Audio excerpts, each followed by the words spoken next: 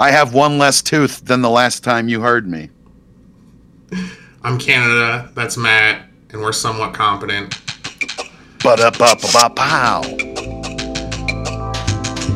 Dear listener, you have tuned in to Somewhat Competent with your hosts, Canada and Matt.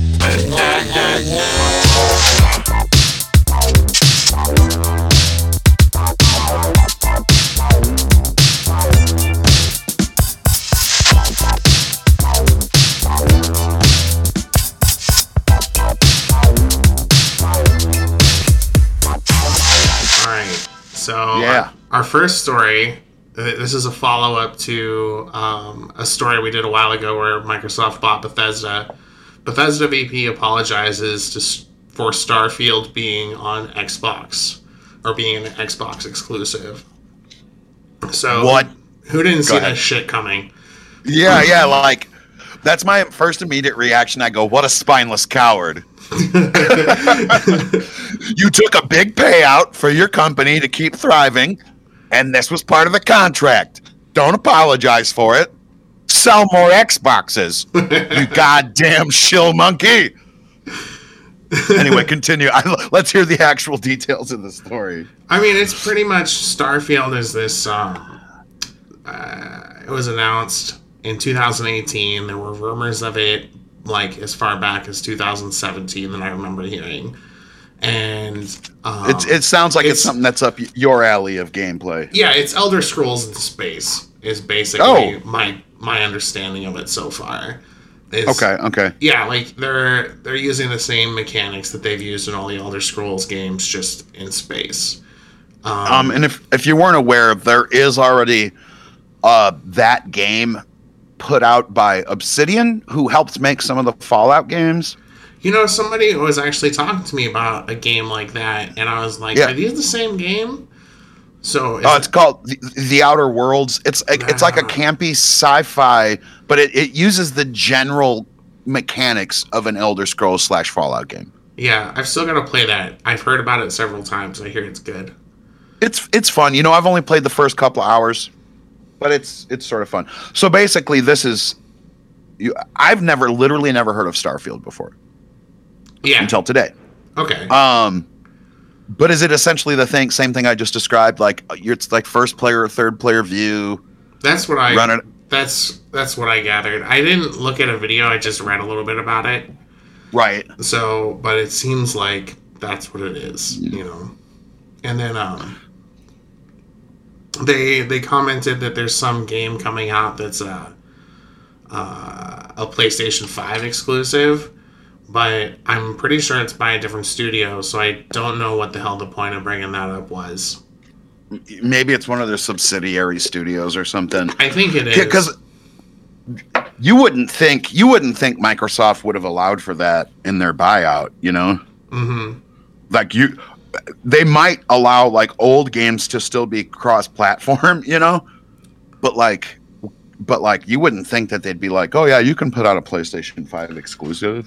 Well, the PlayStation 5 exclusive is called Deathloop, and it's by Arcanes. I'm going to look that up real quick.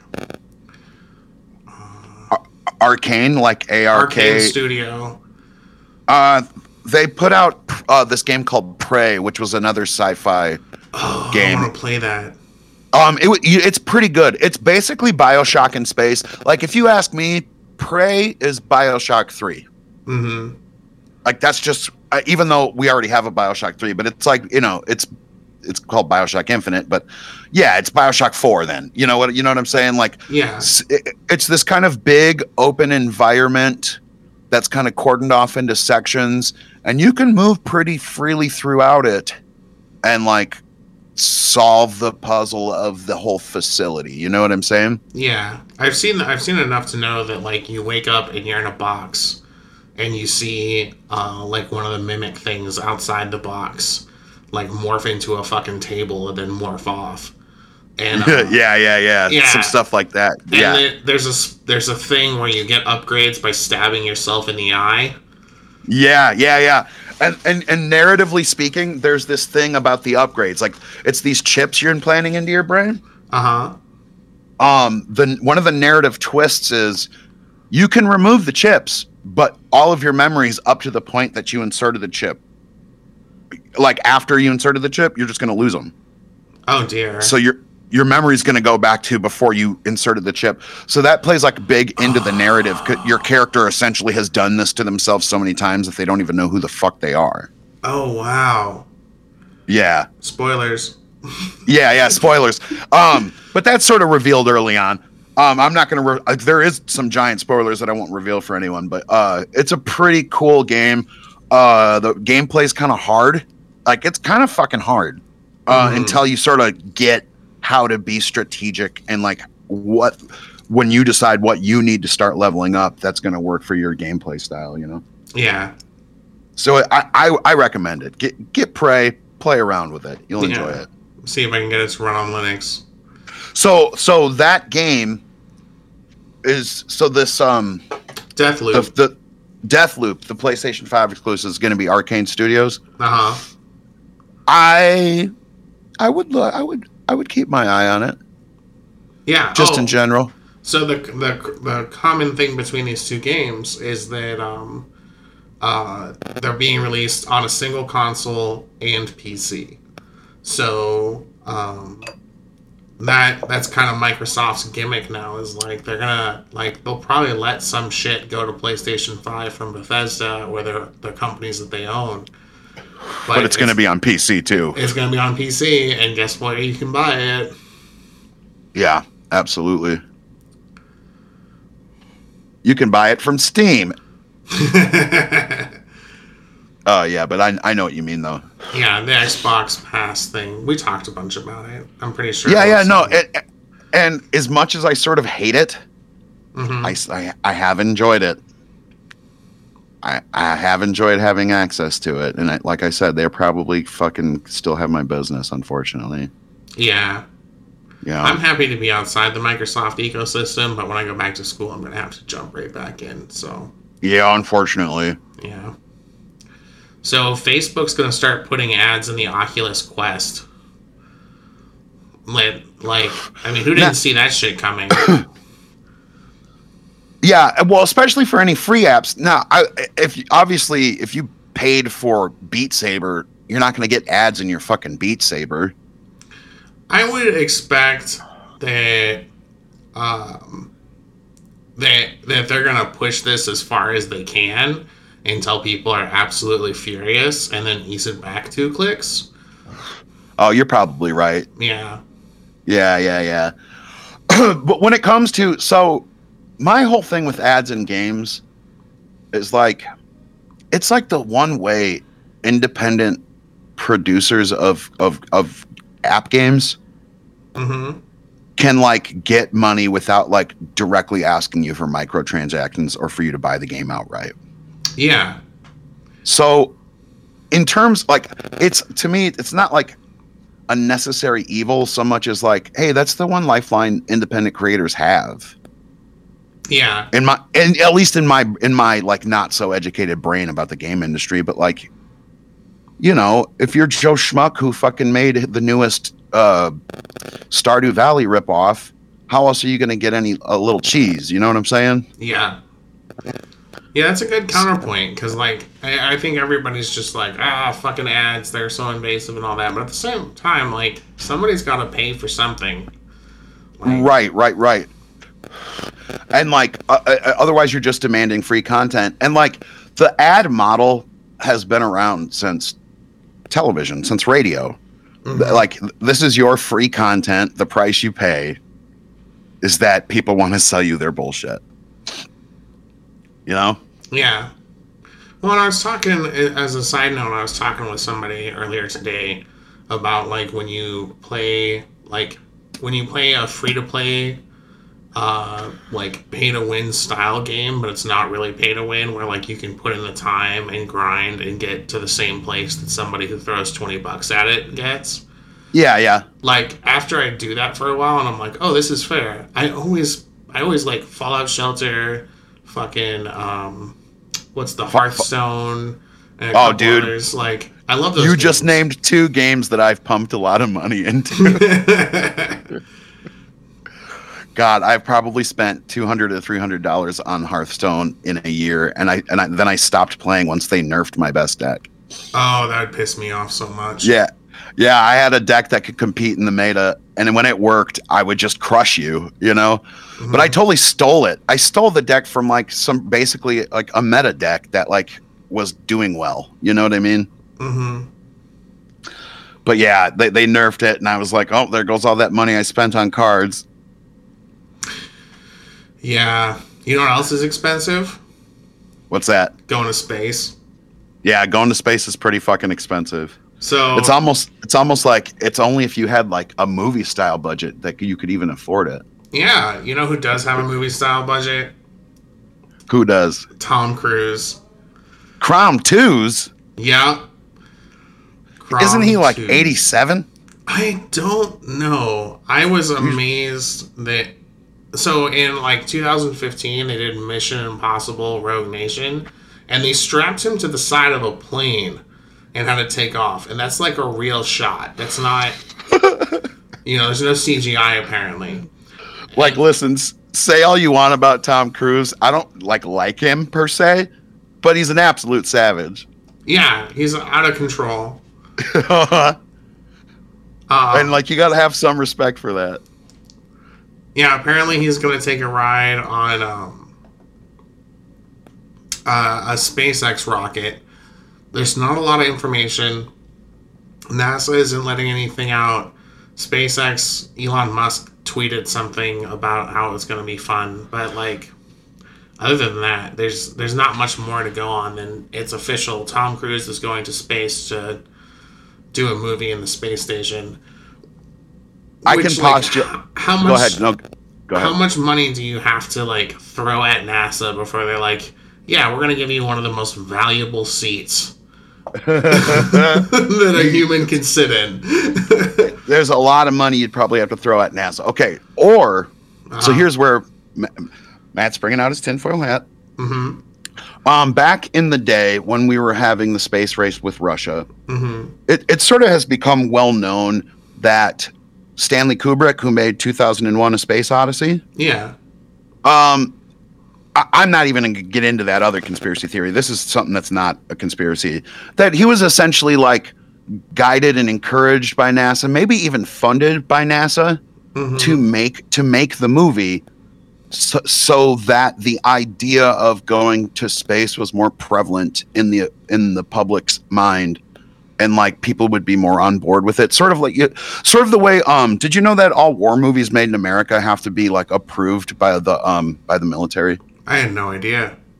That's actually, that's like a thing. Like pretty Now, much is that like a legal thing for all war movies, or is that just for like the MPAA? No, for war, like war films. Yeah, I'm saying like if you and I made a war movie, would we have to submit it to some department before we could publish it, or would it just be that we wouldn't be able to get it rated by the MPAA? I don't actually know to the full extent. I just know that the U.S. military branch is pretty touchy about how they're conveyed in Hollywood. Is that why? And that they have some reach about that. Yeah. That's got to be why like every fucking war movie that's come out in the last 15 years has looked like a recruitment video. Yes, that's essentially what I'm getting at. And so like when Kubrick made 2001: A Space Odyssey, it's not the equivalent to like a space recruitment movie, but it's kind of meant to do the same thing. Yeah, it's supposed to recruit people into the idea of that expansion out being natural. Yeah, exactly. And so part of me goes, well, I mean, they did it in the 60s. It could be that this movie with Tom Cruise, one of the most well-known and influential actors of our time, Mm-hmm. maybe they have a vested interest in him doing a movie as well. Yeah. By the way, he's 58. 58, and a couple of years ago they strapped him to a plane. Yeah. and then he like smiled with a dead stare in his eyes. Yeah. Yeah. This is random, but just since we're on Tom Cruise for a second. Mm-hmm. You ever seen American Psycho? A long time ago. Okay, well, the actor Christian Bale who played the titular American Psycho said he more or less based the character on Tom Cruise. He said, I saw him on an interview on David Letterman, and he would smile, but there'd be nothing behind the eyes. Woo! And that gives us American Psycho. Wow. Christian Bale mixed with Tom Cruise is how you get American Psycho. Yeah, that's how you get Patrick Bateman. Yeah, don't let those two breed. The babies would be too sexy. Okay, so we got Tom Cruise going to space, but we got other space news too. We do. Their GM and Lockheed Martin, like NASA hasn't even officially asked for moon buggies, but they're totally trying to build moon buggies already. And I think that's super cool. The request is expected at some time before the end of this year. So then they'll be able to apply for the contract. But they want to have a head start so that there's not any real chance of them not being picked as the contract. But wow, okay. I got some... oh, go ahead. Now, I can't remember which article it was already, but wasn't there some aspect that we had some moon buggies from the 70s rolling around? They're not rolling around anymore. They are electric vehicles with 1970s batteries. So the idea that you could get them rolling again, like even if space is a vacuum, but the temperature on the moon in the day, anything that's on the surface of the moon gets rapidly brought up to like 260 degrees. And then as soon as the shade hits it, it drops to like negative 280. So everything's just undergoing like massive damage from contracting and expanding. Yeah, so they're probably, I mean, maybe someday they'll get drugged back and put in a museum, but I think they'd probably fall apart pretty quick. Oh my God. Yeah, they have the really poetic name LRV-1, LRV-2, and LRV-3, which is the Lunar Roving Vehicle. Sweet. Yeah. And dude, real quick, another technical problem that they're going to face on the new one. So those ones had batteries. The old ones had batteries that I'm pretty sure were just charged. They didn't really have a lot in the name of solar panels back then, I don't think. And but the new ones are going to be solar powered. That's the plan by Lockheed Martin and GM. But a day on the moon is 2 weeks long, which is lots of power. But a week or a night is also 2 weeks long. Wow, weird, man. So how are you gonna keep that electric vehicle going? I think that they're gonna have a combination. This is my just fucking total armchair, whatever. I think they're gonna use some of those atomic. I can't remember what the acronym is. RPS.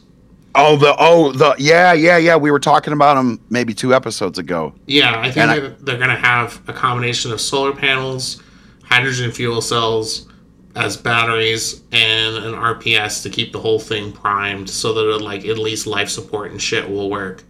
Using like live somewhere.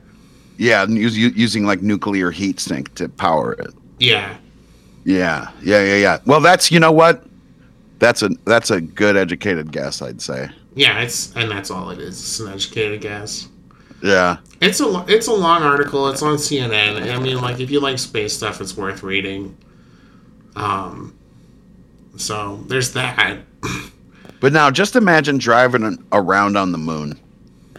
Like, if you you could dip off into one of those craters. Yeah.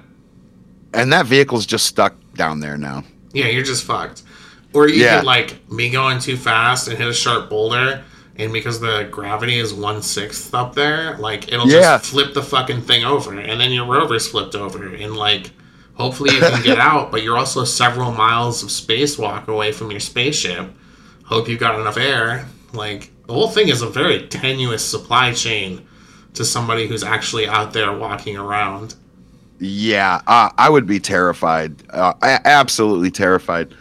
I would need propelled Batman-style fucking grappling hooks so that I could like shoot the ground yards away and pull myself towards it. That's what I feel I would need. That'd be pretty Don't sick. ask me what. That would make me feel better though. Well, because you wouldn't bounce off the fucking moon and go 20 feet in the air. Yeah, And exactly. if you did, you'd have your grappling hooks. That's the logic. Because the whole deal with being on the moon is not only is it terrifying, but like you could literally float away into the blackness of space. I don't know about that. I think you'd come down eventually. But- You think Yeah. the 1/6 is enough to you wouldn't find maximum velocity or whatever? I mean, you could probably try. Oh, I would never. That's the whole point here. Is I don't want nothing to do with floating around in the void of space. I mean, I know that we already are, but at least I can lay down on my bed. You know. Yeah. It's a pretty Yeah. solid spaceship. It's really robust. And it's got air all over the place. Yeah, it's organic. You want to talk about something else sketchy that they dealt with like way back in the day? Like nowadays, while I was reading this article, I was like, wow, that's sketchy. That supply line is tenuous. You know, like what if your rover runs out of power when you're miles away and all that shit?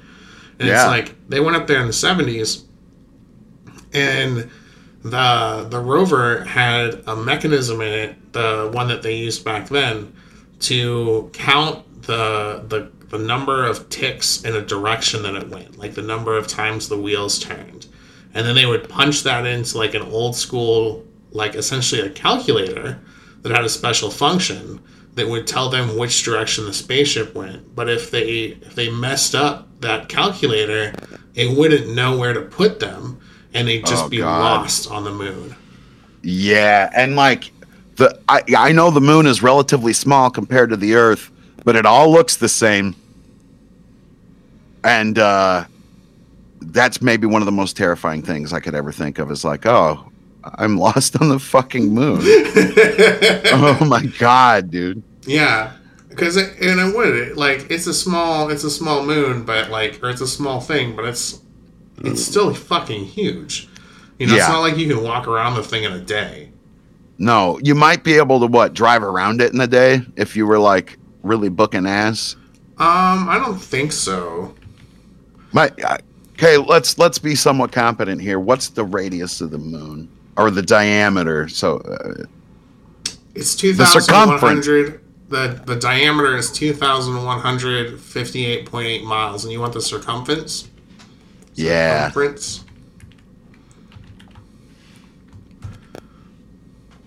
6,786 miles.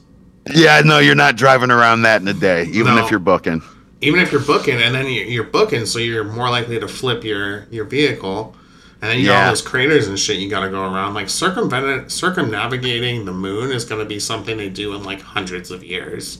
And then you got to make sure you don't run into any fucking Nazis that have been stationed there since the 40s. Yeah, or any of those pits of broken glass that are up there.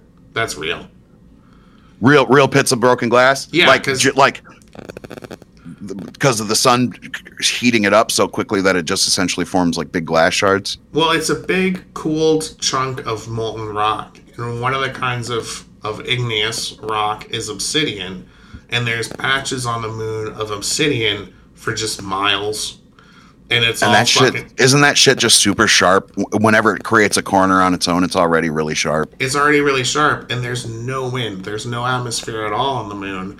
So there's no way to tumble it down. Yeah.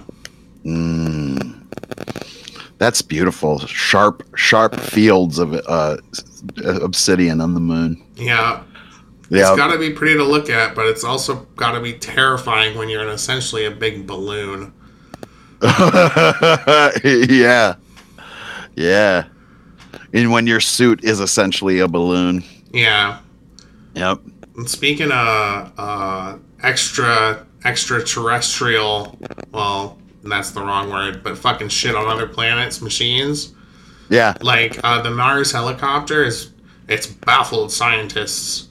They always say baffled, but like it's kicking up dust, which, you know, you're like, oh, it's a helicopter, it's kicking up dust. But like the atmosphere, I didn't find out exactly how thin it is, but it's so thin that they were confused as to the amount of dust it picked up. Well, I'm going to say even crazy enough, like with an atmosphere that thin, how the fuck do you get a helicopter to work? That's what I want to know. Like, it's got two blades that, like, go in opposite directions, which I guess, yeah, I don't know. Like, we're talking... Might help generate lift or something, I guess. Yeah, somehow, like, it creates a cushion of something somewhere in the blades. I don't know. But I thought it was interesting that something as minuscule as a dust cloud is causing, like, a massive rethinking of atmospheric science. Oh, yeah. Like, so it's just like, oh, well, this bit of information kind of puts a big thorn in our craw. Yeah. Say, hey, wait a minute. Maybe we don't know what the hell we're talking about. Yeah. We got a little helicopter flying around on another planet, but we're not sure we know how atmospheres work. I wonder how big this fucking helicopter is. It's got to be pretty small, right? It's very small. I've seen pictures of it. I can't tell you exactly how small it is, but it's not fucking big. It's not big enough for a human to ride on. Oh, absolutely not. I mean, like, the drone that dropped it off is the size of an SUV, or the rover, the autonomous rover is the size of an SUV, and it pooped this thing out the bottom and then drove away. And once it was far enough away that the helicopter couldn't easily crash into it, that's when they did the first test takeoff, where it went like a meter off the ground and then came back down. But like, they saw dust then and they're like, yeah, dust, all right. And then it was flying like 5 meters off the ground, and it was like, that's 15 feet. That's pretty far up there, and it still makes a dust cloud all around it. Wow. Yeah. Go ahead. That just as an aside, I've been flying around a $100 remote controlled drone for the last week or so. A few days here, a few days there, maybe a couple weeks.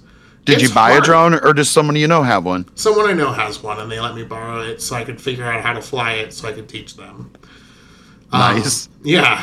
So I have a drone in my closet now. It's pretty sweet. Yeah. I fly it around inside the house sometimes. Are you serious? Yeah, it's super challenging. The first night I had it, I was flying it around in my room with like my computer monitor. Oh my God. How big is it? It's maybe a foot across. Dude, and you're still, it doesn't it make like devilish noise? It's pretty loud. Yeah. And like you're doing it in the house. Yeah. The guy next door is like, what the fuck is that? Yeah, I flew it out to the living room and there were people watching TV, and they just turned the TV up. They didn't even try to reason with me. That's amazing. But it's super challenging, and I've got like, the most advanced computer on the planet in my head, and I'm having trouble studying this thing in a breeze.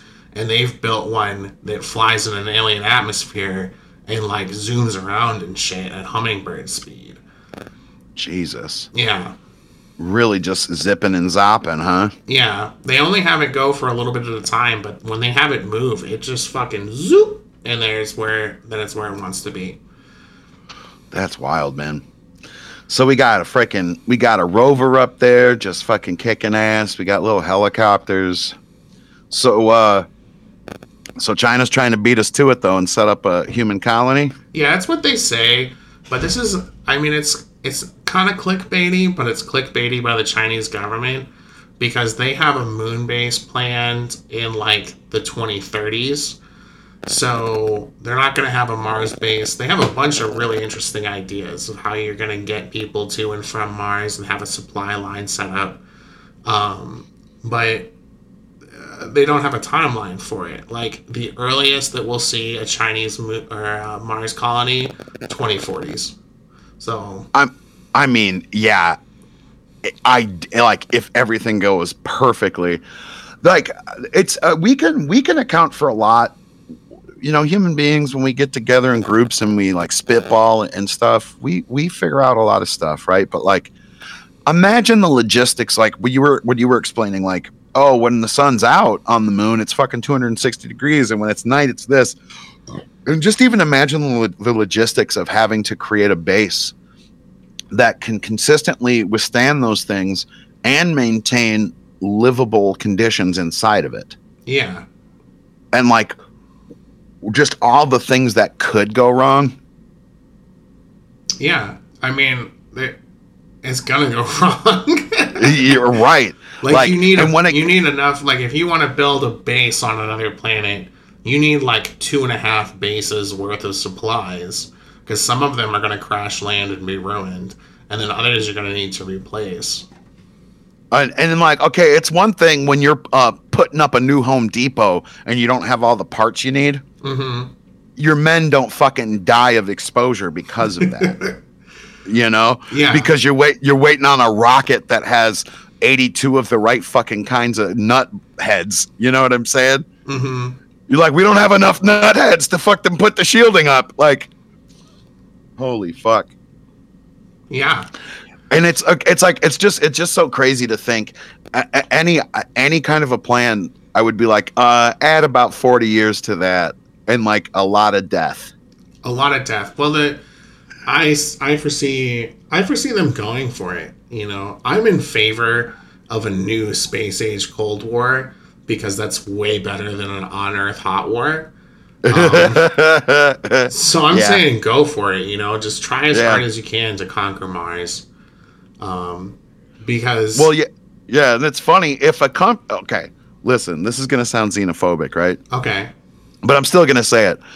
But because I don't think we should go to Mars at all. I'm kind of against it or whatever, but it's probably gonna happen. I'm not gonna sit there and begrudge the future. Who fucking cares? I'm gonna be dead anyway. Yeah. But purely from like a war mind state, if a country you're at war with establishes place on Mars and like sends most of their people there, good for them. The thing is they're not going to send most of their people there. They're going to send enough people that they're going to be the people of Mars. People of Mars. Well, we can't have that. We have to own all the fucking soil we can put our boots on. Yeah. Well, ideally, what's going to happen is over the rest of this century, like multiple colonies will pop up on Mars. And then there'll be like tensions on Earth that'll put the colonies at odds with each other. And then at some point they'll realize that they're millions of miles away from all that bullshit. And they'll be like, wait a minute, we're Martians. Fuck you. And they'll be like, all Martians fuck. Yep. Yeah. And then they won't experience the kind of bullshit that we experience until like generations and generations down the line, when there's been enough variations in because like first the gene pool will just kind of get all mixed up. Mm-hmm. And then through preferential breeding, whole new Martian races will emerge. Yeah. And they can fight with each other. You know what I mean? Yeah, after Earth is like this forgotten ash ball, and they're like, let's go colonize Earth. Yeah. And then they'll come back. It'll be fun. It'll be fun. Yeah. I'll be dead. I don't care. Yeah. So let's get back to that. Why are you against the colonization of Mars? You know what's weird is purely from like a scientific standpoint, I'm not. Okay. It's weird because I have wackadoo feelings about the spiritual significance of leaving Earth to colonize Mars. Okay.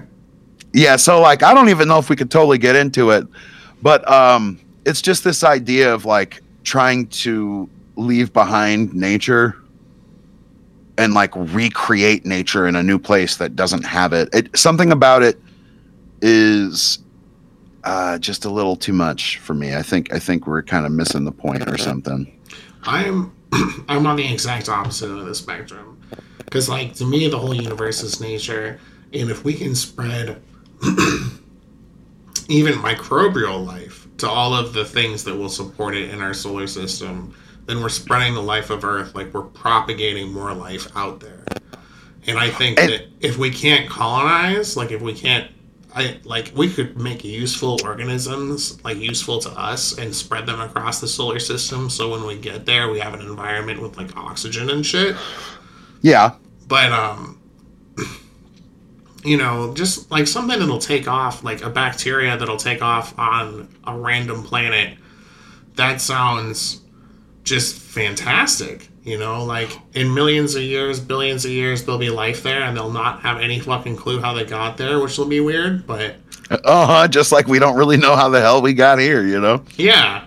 It won't be any different. Maybe it was the Venusians, you know, that seeded life here. And with the way you just described it, I can reconcile that with my belief. I go, yeah.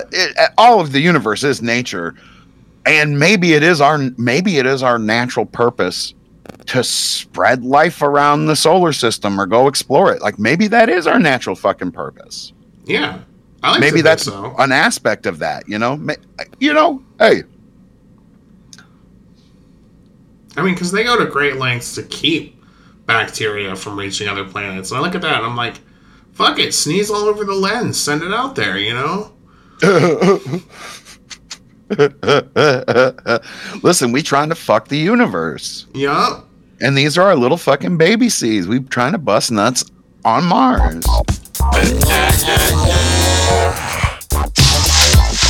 Do you have a problem with overprivileged homeless people in your town? Are they bringing down the property values because they're an unsightly blight on your community? Well, worry no more.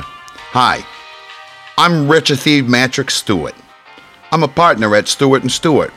We're a law firm that's firmly Christian, and we're dedicated to upholding the law of God. Many of the homeless you find on the streets have many resources available, but they simply lack the means or the mental constitution to gain access or to make use of these resources.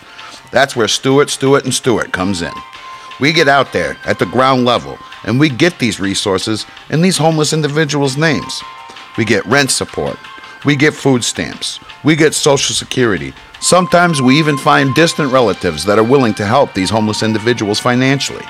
We line up all these resources and we give them to you as God intended. At Stewart & Stewart, we believe that these people should not be trying to rise above their God-appointed station, and they sure shouldn't be trying that blasphemy in your neighborhood. God put these people in their place, and we intend to keep them there. All the while, we profit. Call us today at Stewart.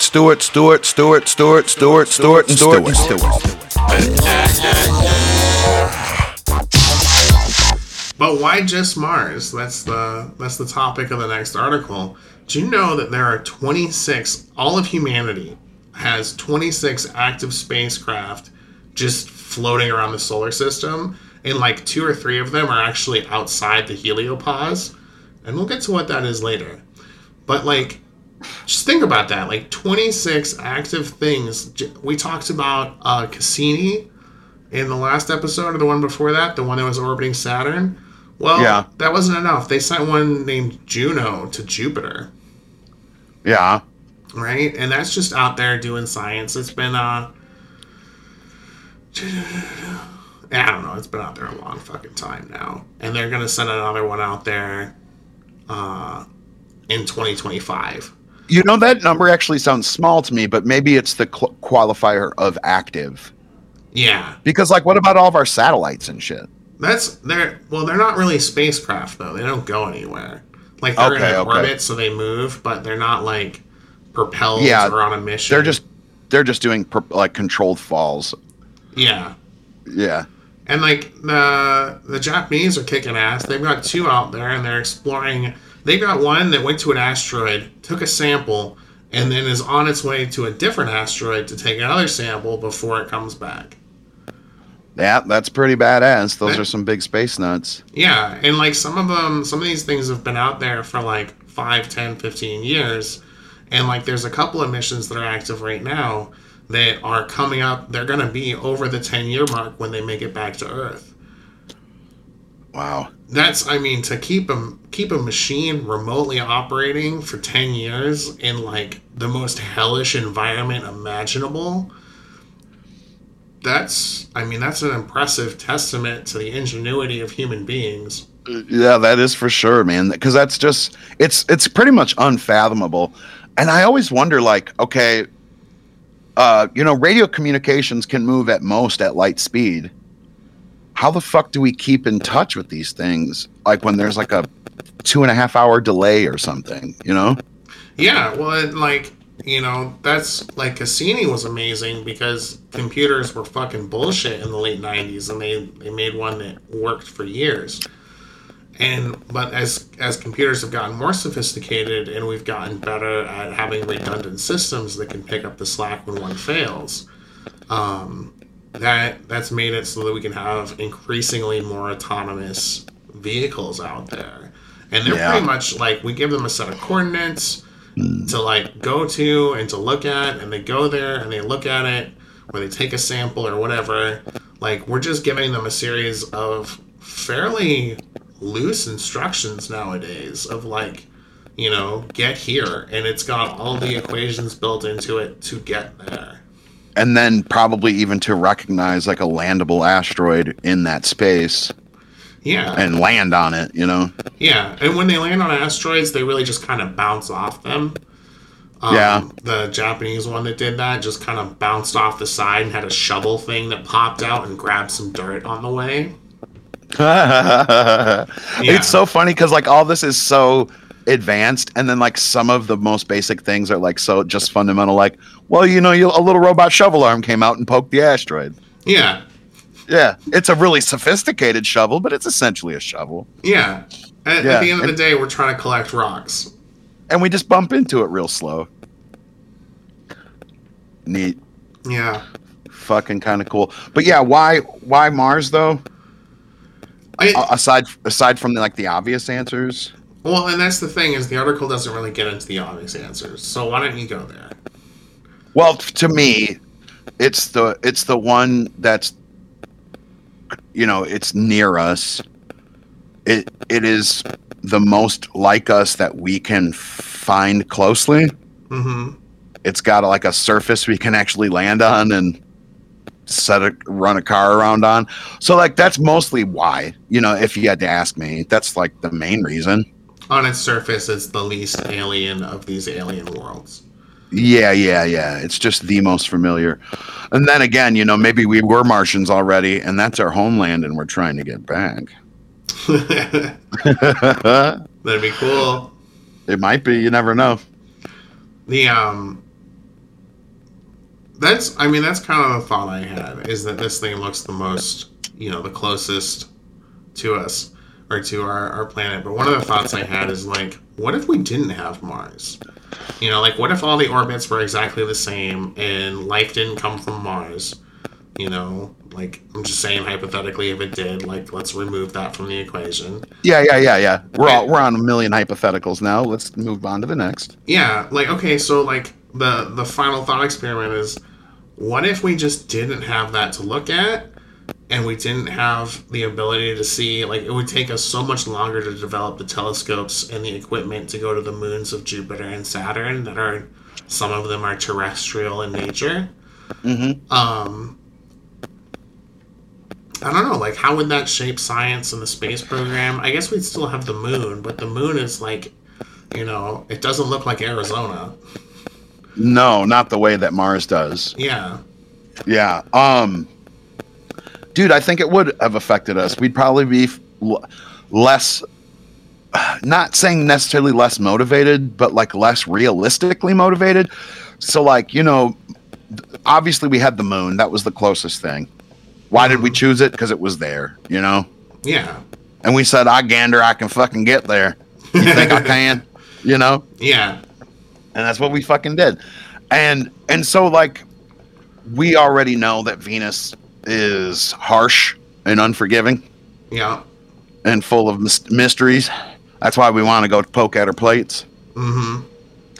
And so, you know, we chose the least hostile looking one that was the closest. That's really it.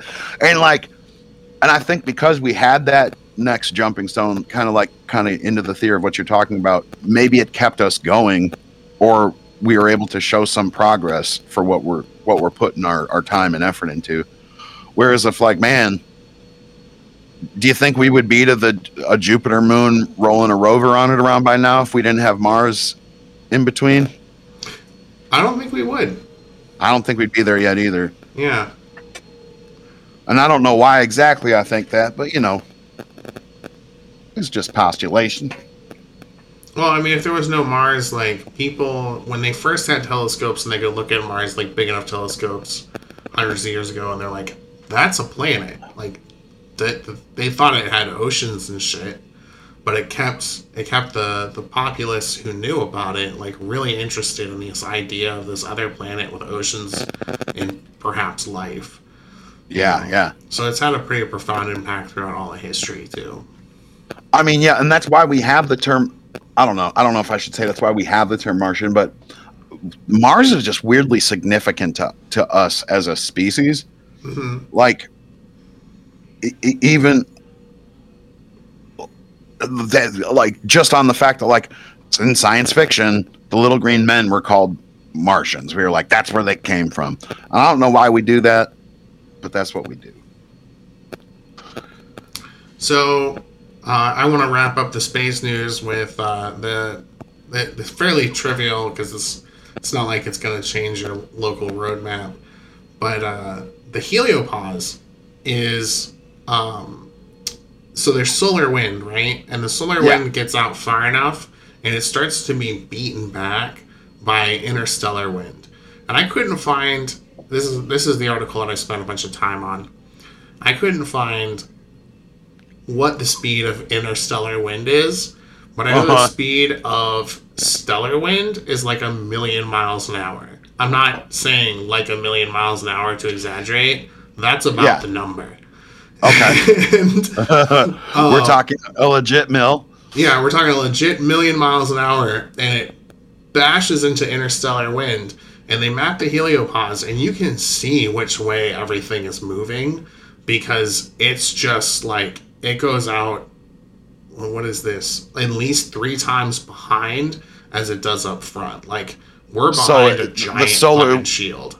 Yeah. So, like, it has a big old tail. So, like, the universe, or not the universe, our solar system is kind of like producing like a comet-like effect. Yeah. Interesting. And that's the solar winds. Yeah. Well, so, because, like, it goes out, the direction that we're going in the galaxy is the much slimmer side, and then behind it, it's able to expand and plume out. Oh, so it's kind of like a reverse comet. Kind of, yeah. I mean, okay. No, I like the shape is it's not a tail, it's more like a wedge. Okay. Yeah. My brain was picturing like a teardrop, but like the sharp end is the end moving forward. Kind of. I'm looking at a picture of it. It's really difficult to describe.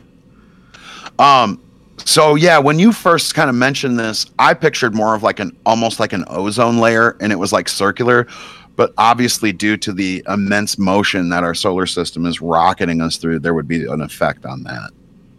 Yeah. The best way to imagine it, the best thing to compare it to, is if you've seen the magnetic field lines around the Earth and how that deflects the solar winds. And I wonder if there's such a thing as like a stellar fucking aurora borealis out there we're not paying attention to. Like, that's it though. It's like we've got that, and then the star, the sun is the giant magnetic field that protects us from the even more powerful interstellar winds. Wow. Okay. So what the hell are interstellar winds? This is really interesting. It's the combined, so there's a current, like in water, of all of the stellar winds from all of the stars mixed together, and it creates like eddies of moving particles. Super. Yeah. Okay. Yeah.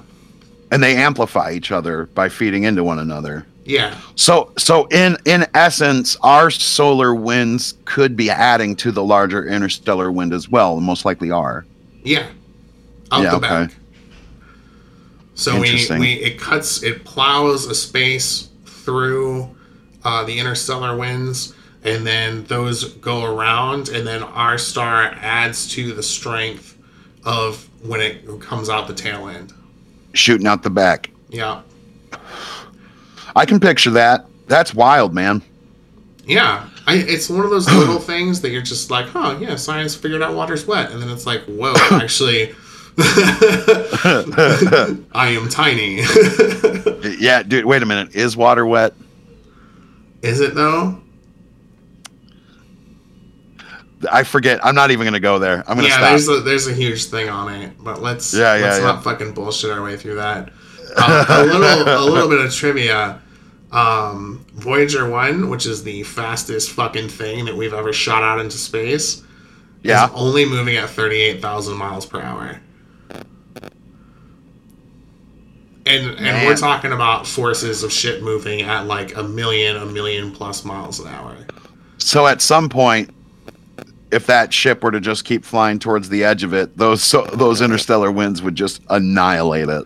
Yeah, and that's actually what's happening. A few years ago, they had a bunch of articles. They're like, the Voyager spacecraft is slowing down. We thought it would just keep going faster forever because of the ion engines. And I remember digging around a lot, and there was a lot of people saying a lot of things about it. Basically, what's going to happen is eventually it's going to slow down, and it's going to become subject to those interstellar winds, and they're going to determine where it goes. And if that engine fights it too much, it'll go into a slow tumble. Wow. Okay. But that's over hundreds of years, you know. Yeah, and let alone that the machine even survives said conditions. Yeah. Yeah. That is pretty wild, my guy. So we've been talking about autonomous technology in space. Let's talk about some semi-autonomous technology here on Earth. Okay. There's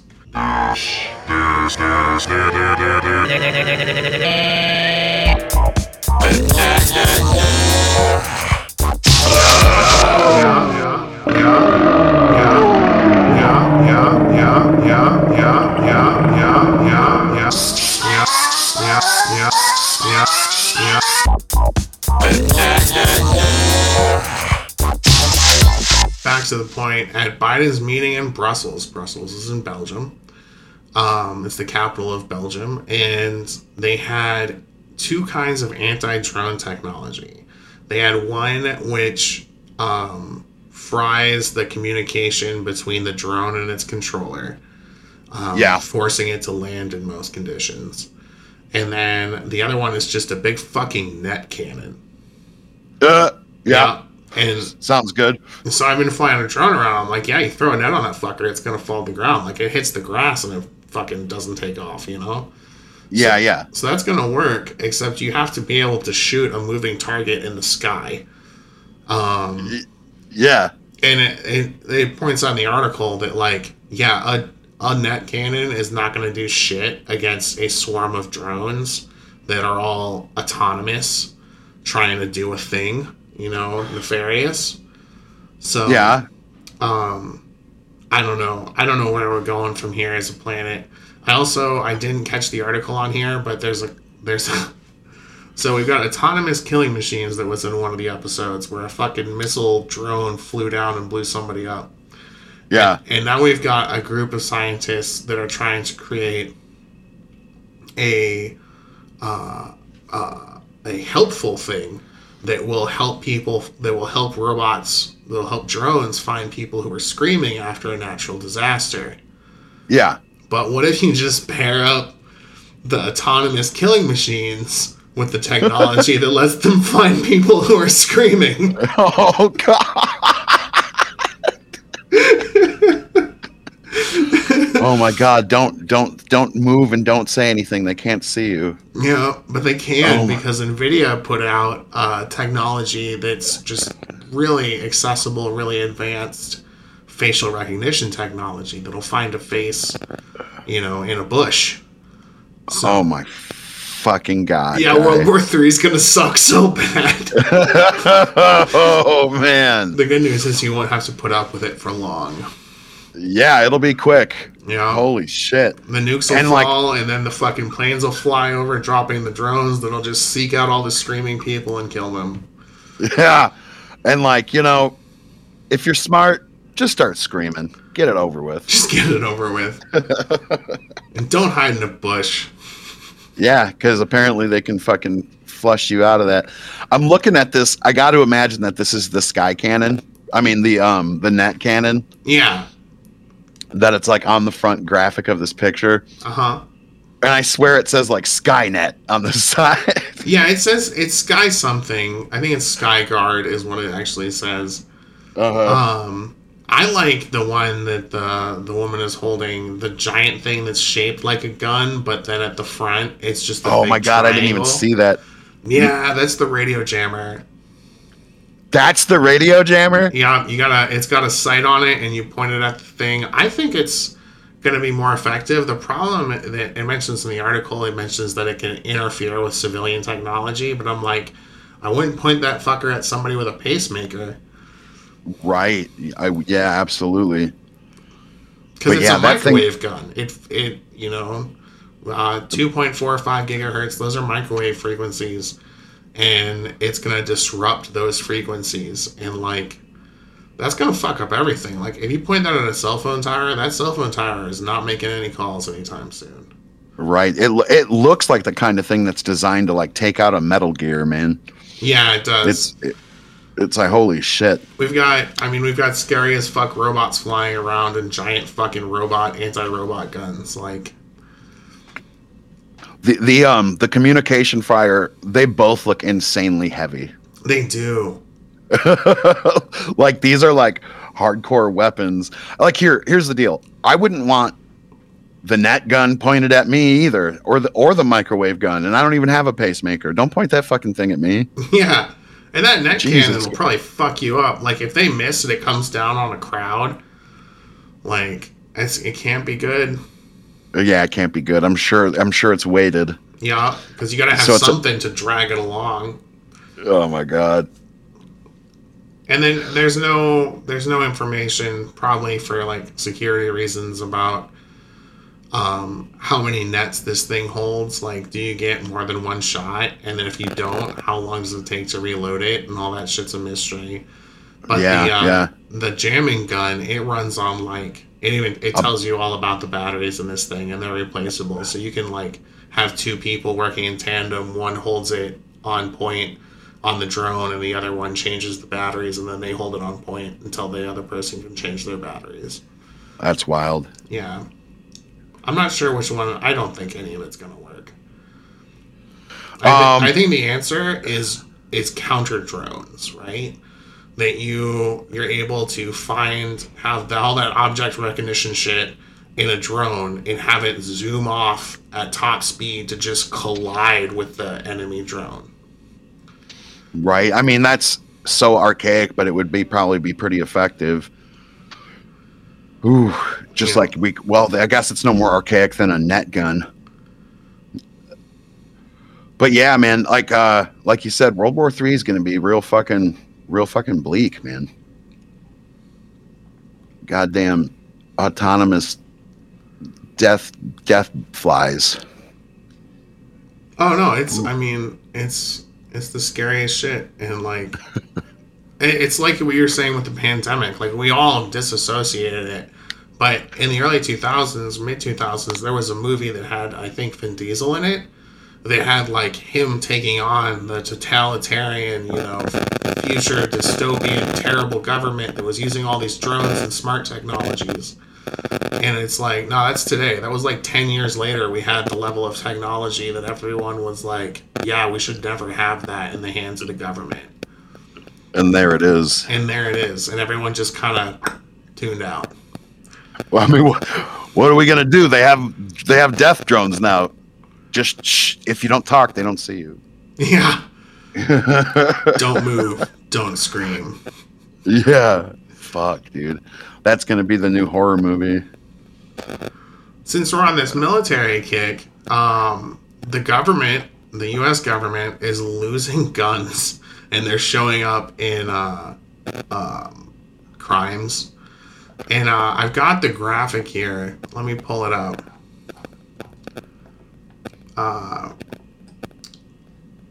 No, I don't want to print it. I want to look at it. There we go. Okay. So, 1,793 rifles. We got millions of rifles. That seems all right. 694 guns, like handguns. Okay. You know. And they're just gone? They're just gone. And this is the Associated Press, and these are the best numbers they could come up with, and they list all the reasons why this is an undercount. Okay, so now we're getting scary. We got 74 machine guns missing. Oh, goodness. Okay, you know, but that's a machine gun. You can get a license to have one of those. What you can't get a license to have is one of the 36 grenade launchers. Or the 34 rocket launchers. Or the 25 fucking mortar rounds. And then 11 shotguns. And then 7 that's just labeled other. Other. I want to know about the other. I know. I couldn't find what the other was, but I mean, like it could be anything. You know, it could be a fucking cruise missile. Yeah, it really could. It could be like more high tech weaponry, like an EMP or. Mm-hmm. You know. Yeah. Well, they have all sorts of crazy shit. You know, you see. It could be one of those radio jammer guns. It could be. You know, yeah. I kind of wish it was. Yeah, someone's going to go out and start taking down the cell towers. Oh my goodness! So these are just floating around. Yeah, and they're showing up. They're showing up at crimes. Do we have any like specific crimes to talk about with that? Yeah, like there was a coke bust, and they found like a machine gun there that belonged to the government. Like a big drug bust, and then there was something as petty as some dude who was committing a robbery, and he had an M9. That's a pistol. You know. Oh my. And then there were a bunch of other things, and it's just kind of run-of-the-mill shit. And it's just like, how did a government gun get into that situation? And the article goes into it extensively, and basically, you know, there's a few instances of people fucking up and leaving the armory unlocked, and some asshole letting himself in. Yeah, I mean, it's a profitable market, the arms market. Yeah. And people, you know, people love military grade, whatever. I'm going to tell you something about military guns. They're only better in the sense that they kind of jam less and they're simpler to service outside. But, like, if you want a superior piece of technology, you want a civilian gun. Like, they're crafted better with, like, precision in mind as opposed to durability. Yeah. And, like, mass production. Yeah. Yeah. Because I was going to say a lot of military, I'm sure they're very, like, well thought out models, but their main concerns, like you would say, would be like durability and mass producibility. Yeah. You know? Yeah. So you're not going to get like the finest piece of machinery you're ever going to get. So we've got those factors, you know, driving people to steal them or to buy them, and then we've got a fair amount of soldiers who are just being stupid and risking their lives, you know, like chunks of their lives by stealing these things and selling them, or stealing them and giving them away. Yeah, I was going to have to speculate that this is probably the work of, you know, a handful of assholes making money. Yeah. Yeah. And, you know, pissed off soldier, like, is like, you know what? Fuck this whole establishment. I want that. I'm going to take it. And then they take it home. One of the pistols was just found in a backyard a few miles away from one of the base that it went missing from. And, you know, it's like, oh, wait, I've made a terrible mistake. Let me just toss this into somebody's yard and move on with life. Because, yeah, I totally could see a guy getting paranoid. He's like, I'm stealing this pistol. I'm pissed off or whatever. And then he's like totally having these paranoid things of like, I have to just get rid of this. Yeah. Yeah. And because it's like 10 years in Leavenworth to steal a fucking gun, dude. Like, it's a really big deal.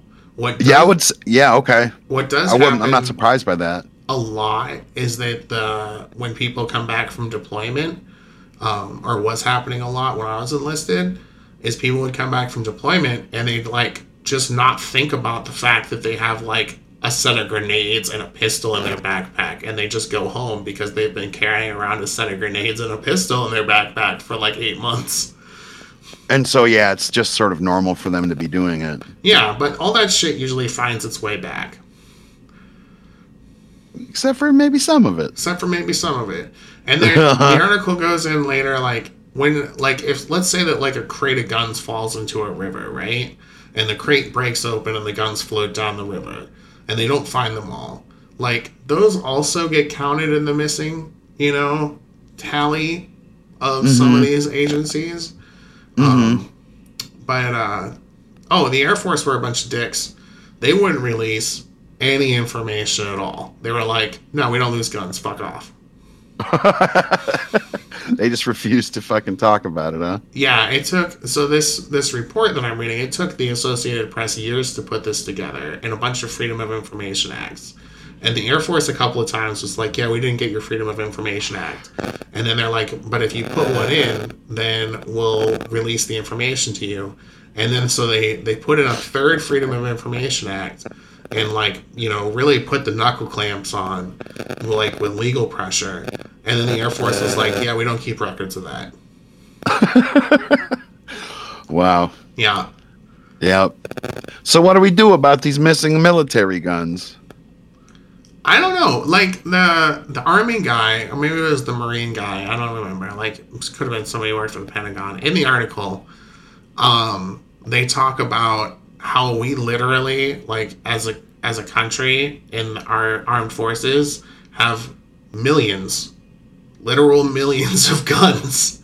Oh, yeah. And the fact from what I that- understand, there's more guns than there are U.S. citizens. Yeah, and like, there's strategic reasons for that and blah, blah, blah. But the fact that only a few thousand of them have gone missing in recent history, that's actually really good. We're still talking Yeah, we're about, talking like less than 1% of guns. Yeah, they're doing an alright job. One gun, though, was used to kill like 4 people, so alright is unfortunately not really the benchmark. I mean, I'll say this. You could call it mental gymnastics if you want, but that guy that used a gun to murder 4 people, I mean, he would have got one way or the other, right? I wouldn't call that gymnastics at all. I think that he bought it from somebody who sold fucking illegal guns. And one of them happened to be a military gun. Yeah. Yeah. I think that the guy who there were a couple interesting things. There was one guy who got pulled over and he had a fucking grenade launcher in his passenger seat and tried to talk his way out of that. And then there was a recruit who took his service weapon and ran to a school bus that was nearby. He was trying to go AWOL, and he made the driver drive off with a school bus full of children, threatening to kill them if he didn't get taken away from the military base. He eventually surrendered, but this is the funny thing: they don't give trainees bullets. He did the whole thing with an unloaded gun. And the really funny thing is, if the bus driver knew anything about guns, he would have seen, or about M16s, he would have seen there was no magazine in there. Like, I lost you. A magazine is a clip. I lost you. Did you lose audio? Are you there? Yeah, can you hear me? Oh, you've gone away. Well, I can hear you. Oh, you're back now. Oh, okay. Right when you just said I can hear you. Is there some terrible delay? No, it sounds right. Okay. We just lost I felt like you were going to say something really interesting that I wanted to hear, and then everything went haywire. Did you hear about the trainee who took a bus hostage? Yeah, and then he didn't have any bullets. Mm-hmm. And what was really funny was, if the bus driver had known about M16s, he would have just got up and beat the shit out of them. like if somebody comes up to me with an unloaded, like a clearly unloaded weapon, I'm going to grab it by the charging handle and pull that fucker back to eject any round that might be in it and move the fuck on with life, which at that point would be taking the thing and beating them half to death with it. It is a good club. I'd imagine that, it's a good club. It's a great club. You just grab it by the front and the bottom, and you got a butt stock that'll break a rock. Yeah, and like, even poking someone with the barrel, I'm sure would hurt like a motherfucker. It probably would. Yeah. I look back at that and I like in my like my dilapidated inner soldier is like, what a piece of shit. What a total piece of shit. Like this fucking trainee who's been entrusted with a firearm goes and tries to use a school bus full of children to go AWOL. He could have just found some fucking pot and smoked it in front of the drill sergeant. And then just been let go. Yeah, but he could have just sat on his hands and not did anything for 2 days. Yeah. It's at that point they wouldn't even be a dishonorable discharge. It's just like a get the fuck out and don't come back. He could have took a fucking fat shit during morning routines. Yeah. He could continue to do it on a regular basis. Yeah. Anything but fucking traumatizing a school bus full of children. Yeah. Yeah. I hope they brought the fucking hammer down on him. Yeah. And you know what? Okay, so part of me goes, well, goddamn, how bad is the military where you're willing to do that? It's pretty bad, man. I've heard it's pretty bad. It's pretty bad. Yeah, and this is the awful mark that leaves on you, right? Like I was just accredited by the community of the people that I know on a day-to-day basis. We were talking about our views on each other, and I was elected the most kind-hearted person, and I just talked about beating somebody with an inch of their life like it was nothing. Uh-huh. So that's the kind of fucking war that goes on inside me on a daily basis, because I have my entire social training and upbringing as a human being and the training to kill people. Yeah. It fucks you up, man. I fall asleep trying to fucking reconcile that shit sometimes.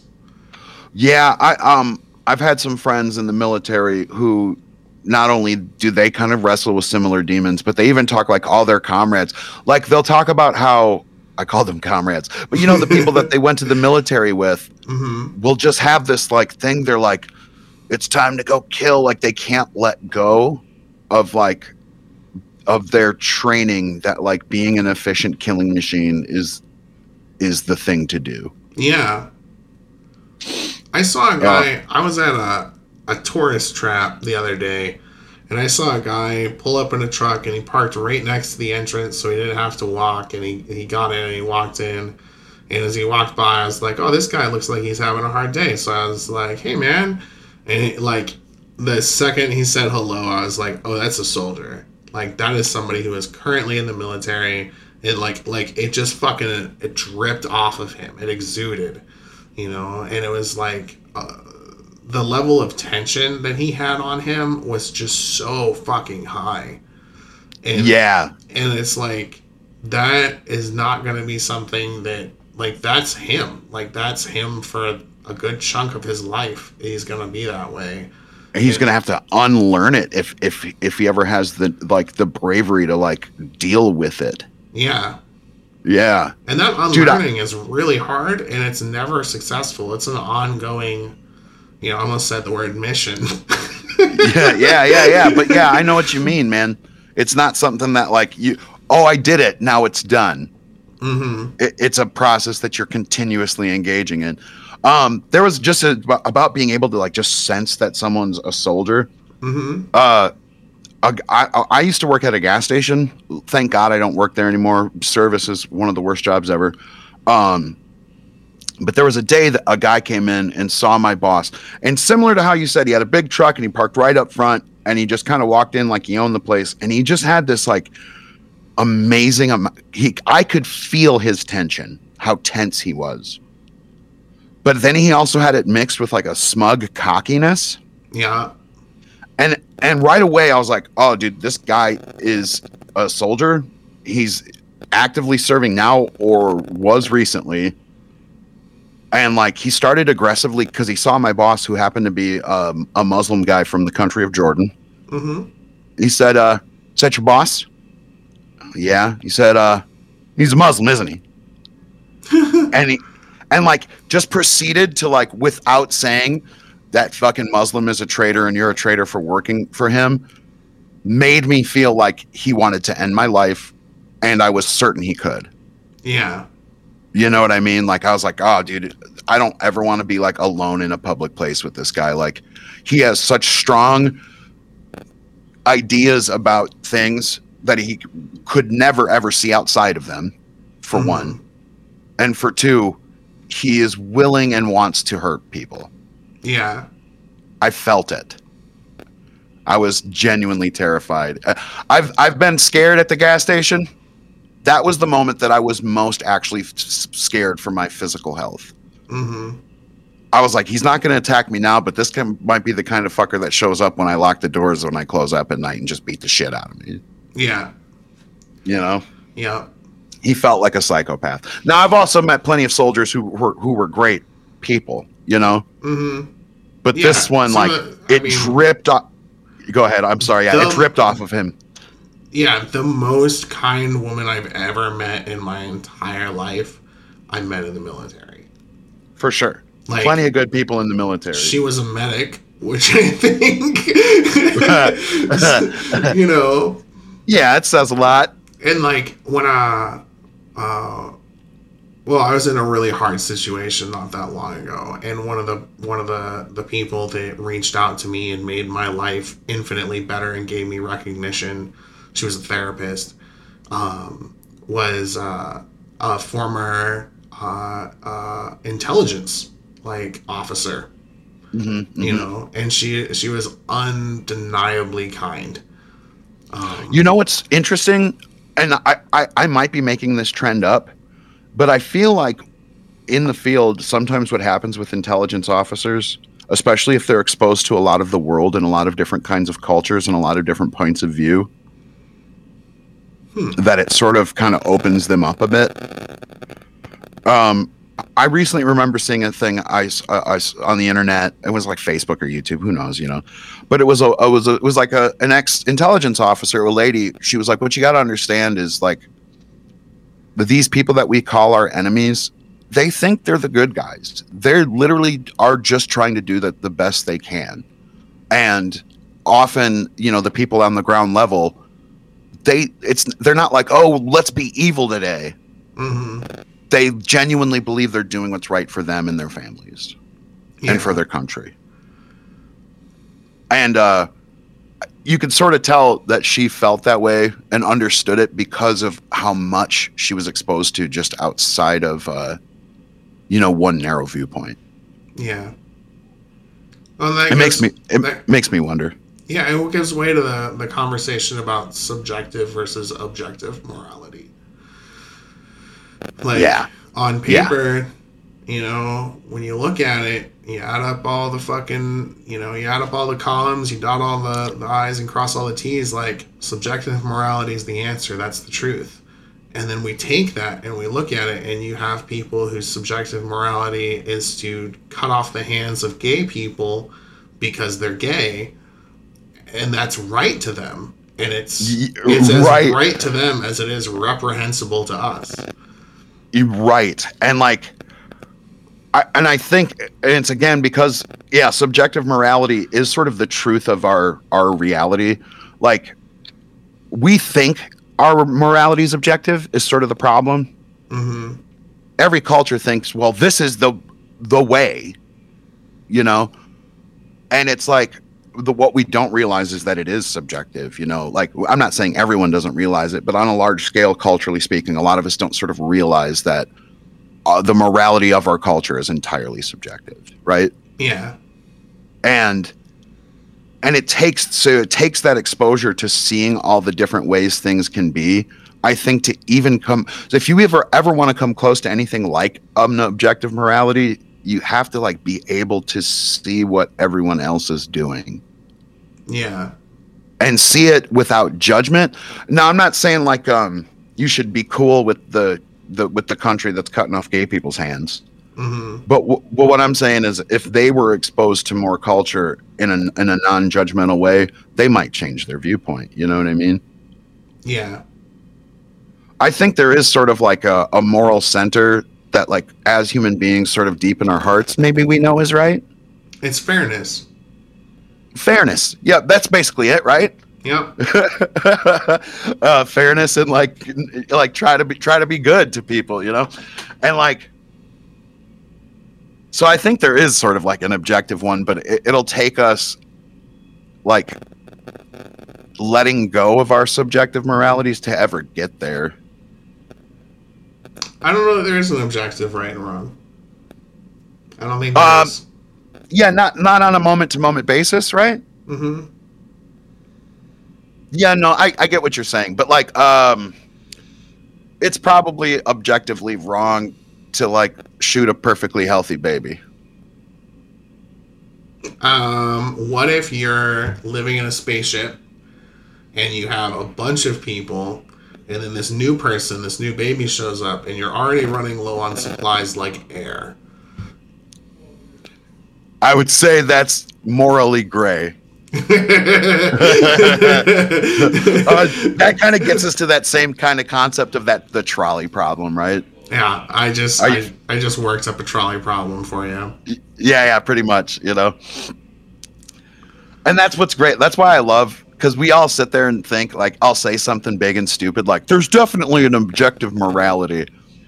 And then all you have to do is be like, okay, which lever do you pull? Mm-hmm. Or do you not pull the lever? And then they're like, is that right or wrong? And it's like, oh, fuck you. Never mind. There isn't one. But we all sort of know in our hearts what is the right thing to do, sort of. But except for in those situations. You know what gets my version of that is what's that? People who say, I would never. Oh, yeah, like, I would never. I would never do this. I'd never do that. You know, blah, blah, blah, blah. It's like, nope. Under the right circumstances, under the right stimuli, for the right length of time, you'll do anything. You likely will do it, quite frankly. Yeah. You know, like, your other option is to sit down and go into, like, a catatonic state. And even then, you might snap out of it in a feral animal mode that does that thing you don't want to do. Or you might sit down in that catatonic state, which is basically is a state of post-hypnotic suggestion, which might make you more malleable in the long run. You know? Yeah. So, like, yeah, we can all be pushed to like practically any extreme. Yeah. Yep. What is it? Like extreme diarrhea that might cancel your whole show. You know? That might happen. Yeah. It might be that somebody loses a little bit of shit in the water slide, and then you all go water sliding through it, and then the crew has to like work in the water. And then oh my God, is that what happened? That's exactly what happened. Oh my God. Okay. So do you know what show was being? I can't find the article. Do you know what show was being filmed? Ultimate Slip and Slide. The name of the show is Ultimate Slip and Slide? Yeah. Okay. So it's one of these fucking ridiculous, like, kind of like sports game shows. Yeah. And someone ran an icky dookie. Yeah, somebody had. I'm trying to skim the article to see if I can find it. I think it's covered up by an ad. Somebody had a bacterial infection that causes them to, you know, have diarrhea, and a little bit at some point while somebody was going down this slide, somebody got a little bit of slippage, and that got in the water, and then there's pumps at the bottom that pump the water back up to the top, so it just cycled through the entire slide. Oh my God. And then so like everybody gets exposed to that, and it's something like 60 people, 40 people, 40 crew members plus the guests had Giardia. Yeah, Giardia. Oh yeah. Good stuff. And like that just shut down production for like a week. That's what you get from drinking from the river. Yeah. Yeah, you catch yourself a little Giardia. That's where the fish poop. Oh. No, I'm just making shit up. But that's the joke, is that's why you don't drink from the river, because that's where fish poop. Oh, okay. But yeah, but I mean, you know, Giardia you can is catch real though, so there might be a connection. Yeah, there might be, because it does have something to do with feces. But it's, you know what? I'd like to say when I've been real thirsty, I've just went ahead and drank from the river. Yeah, me too. And I didn't get the diarrheas. Now, I'm not saying you should do it. No, it's a really bad idea. I also drank out of a chlorinated fountain once because I was in the middle of a city and I was very, very thirsty and I could taste the chlorine and I was like, I'm doing this. They don't got good fucking public service around here. Ain't no goddamn water fountains. Yeah. Oh, just drink that chlorinated fountain. You know, that's for homeless shit.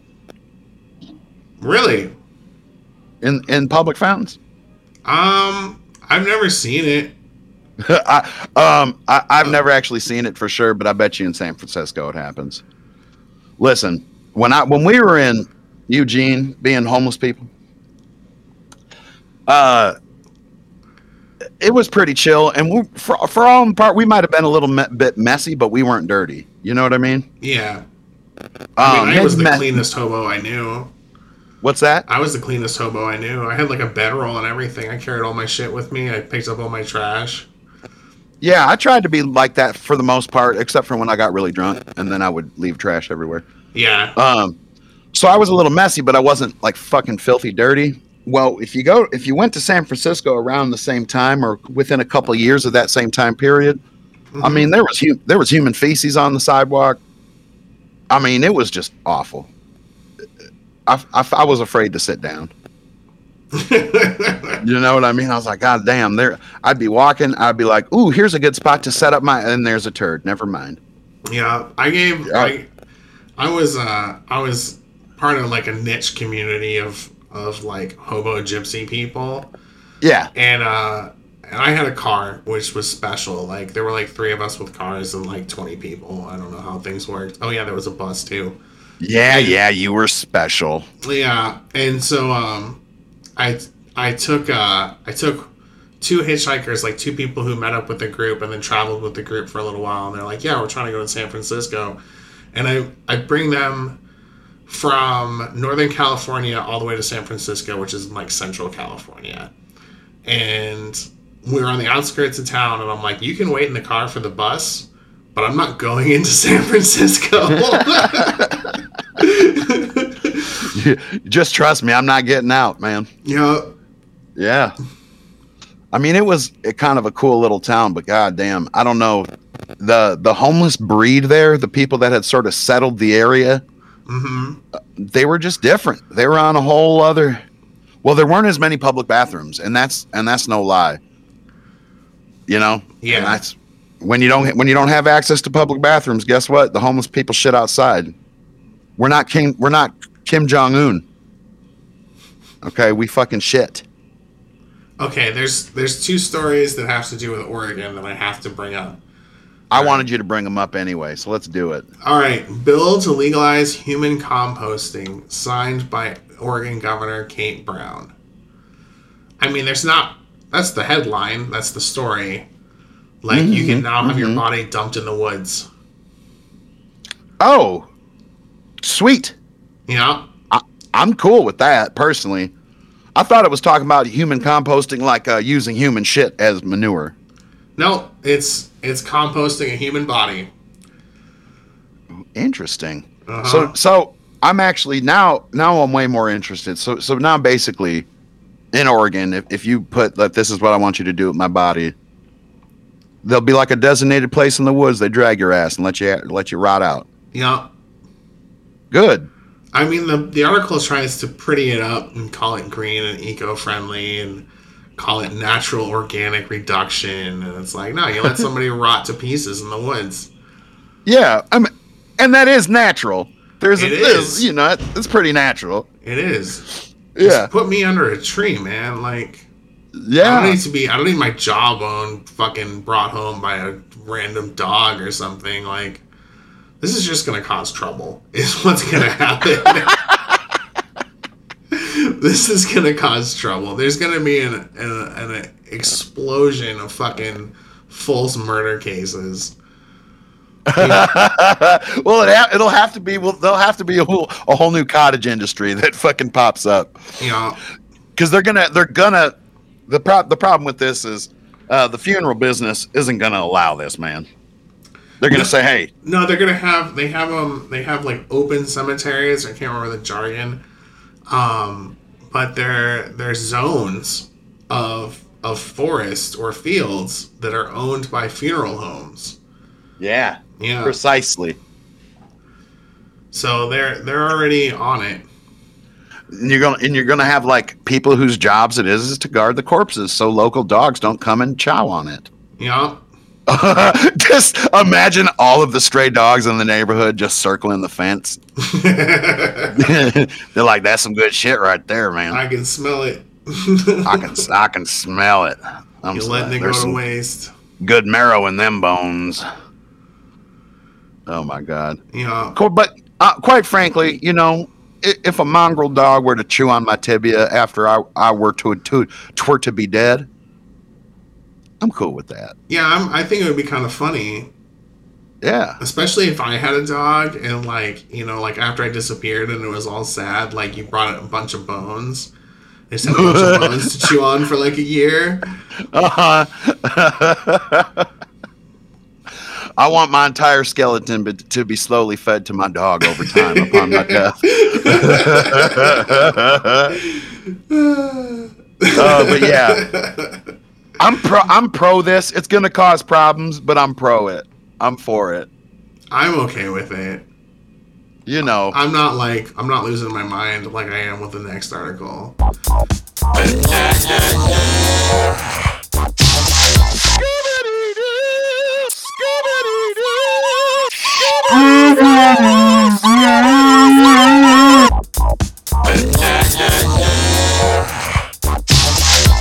Oregon students shouldn't have to prove they can write or do math to get a diploma. Ugh. I mean, like, there's a rationale here, but it's not a good one. Is this some woke shit? This is some woke shit. I mean, like, I'm all about being consciously aware and awake. You know, that's pretty cool to do that. Mm-hmm. But you telling me you can graduate high school without knowing your numbers? Yeah, basic math or literacy. It's discriminatory to ask for that. Is basically the gist of it. Yeah, that's what I was getting down to. That's had to be what it is. Yeah, because fucking Oregon. There's a bunch of requirements problems in Oregon that have been suspended or delayed or deferred. Like all these laws that all these different groups have made to try to like make education better, that when they ask the teachers are like, no, this doesn't help.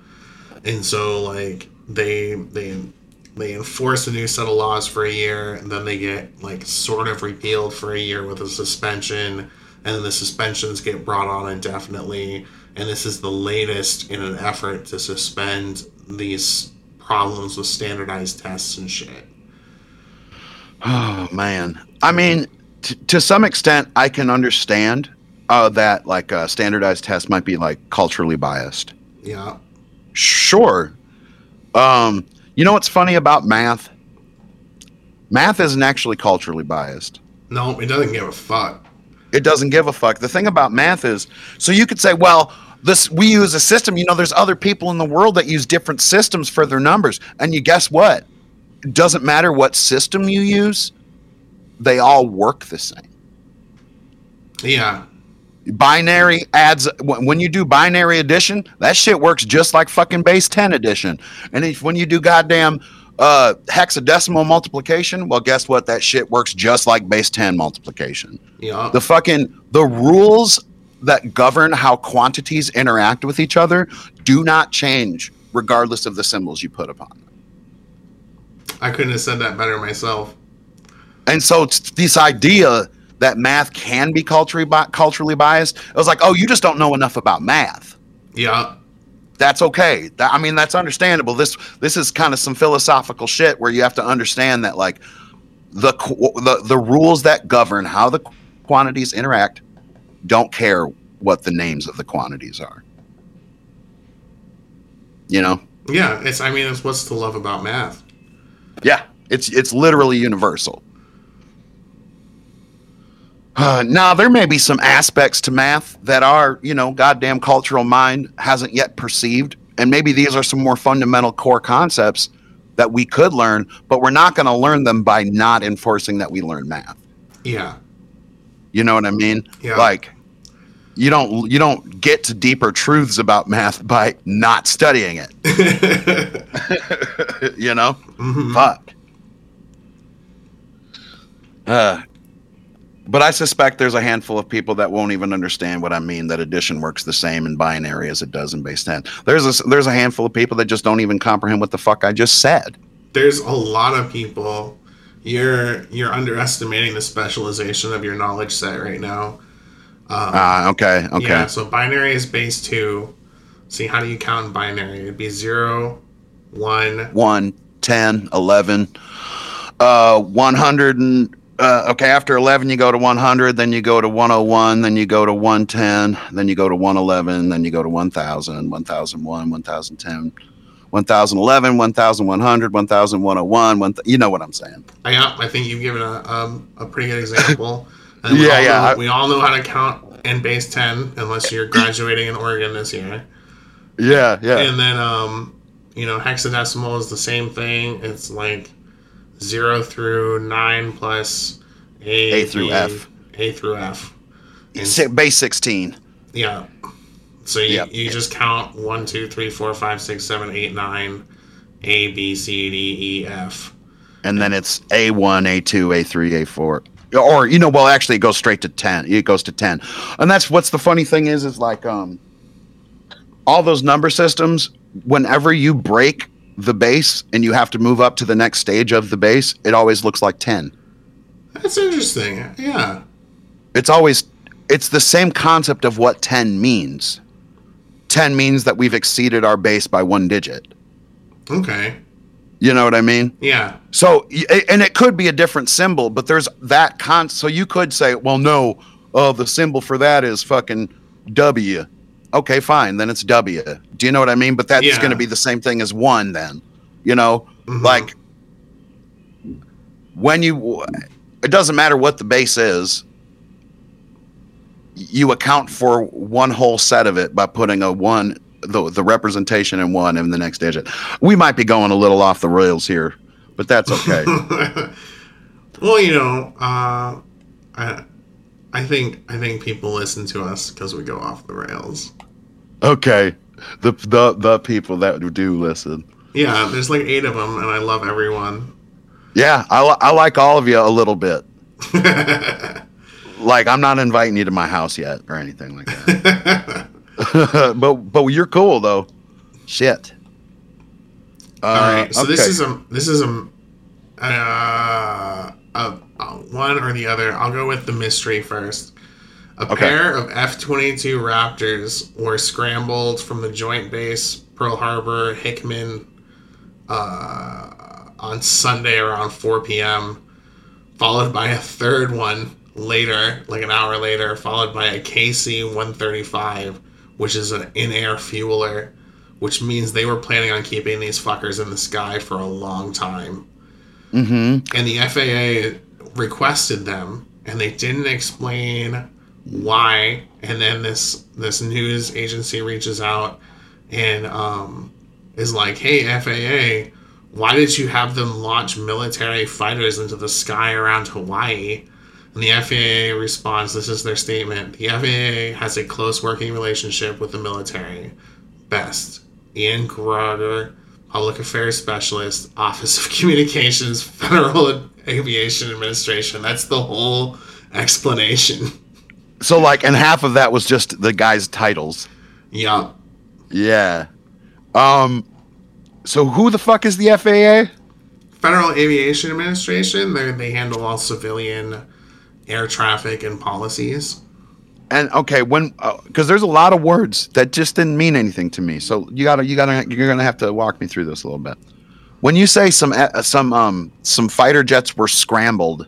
Yeah, F-22 Raptors. They're amongst the most sophisticated war machines on the planet. Okay, now for it to be scrambled, does that mean something hit it and fucked their instruments up? No, scrambled means launched. I mean, like everybody's scrambling on the tarmac to get out of the way of the planes, I think is where the jargon comes from. Okay. Because that's not intuitive if you don't know. So I had this whole thing of like, we lost contact with them because they were scrambled or. Okay. So this means a little bit. I can follow a little bit better here. So now, this aviation administration ordered some planes to just take off for a reason. There were and their answer, three of them. and they kept the plans because they sent a fueler with them. Yeah.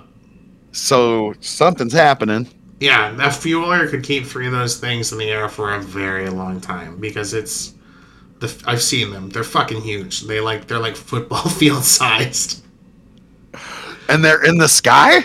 Well, the wings make it football field sized. Holy shit, but they carry a shit ton of fuel, and that's their main purpose. That is their only purpose. Okay. And the guy said what again? Or the representative? It may be NFG. I didn't catch the name. It's Ian Groger. Okay, this is the whole statement. The FAA has a close working relationship with the military. Best. Doesn't say Stop. Best regards. It just says best. Yeah. He could be describing the relationship. He could just be like, it might be a misinterpretation. He might have been like, bet. We got a good relationship with the military. Bet. And that's all you're getting from me.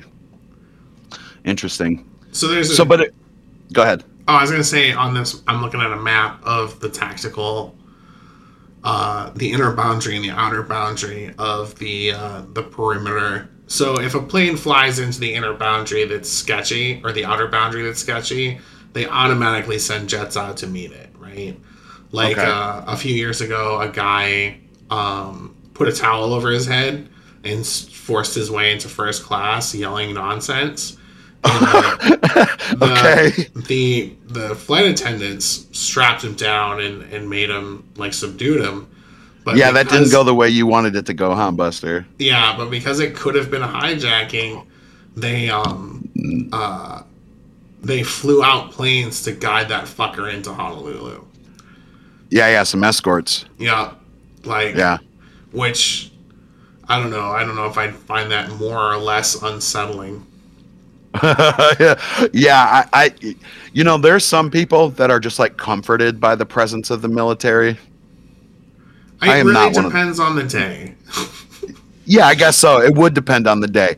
Aliens coming down and take like a violent seizure, like ground war, and the military shows up. I'm happy as fuck to see them. Yeah.